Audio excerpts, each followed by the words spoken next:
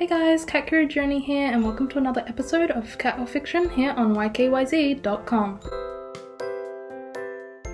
Welcome to part 3 of this episode where we're discussing the origin and meaning of the phrase raining cats and dogs. Last episode I very briefly mentioned some places where this phrase is rumoured to have come from.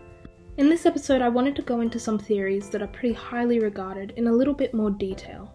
So why cats and dogs, and not rats and frogs, for example? Well, once again, sorry to disappoint, but we're not really sure. But here are a few theories that the Library of Congress has actually recorded on their website. Number 1 is that Odin, the Norse god of storms, was often pictured with dogs and wolves by his side. Now the dogs and wolves were symbols of the wind. On an opposite side, witches, who, as we all know, ride their brooms during the storms and heavy rains and winds, were often pictured alongside black cats as their companion, which we spoke about in some earlier episodes.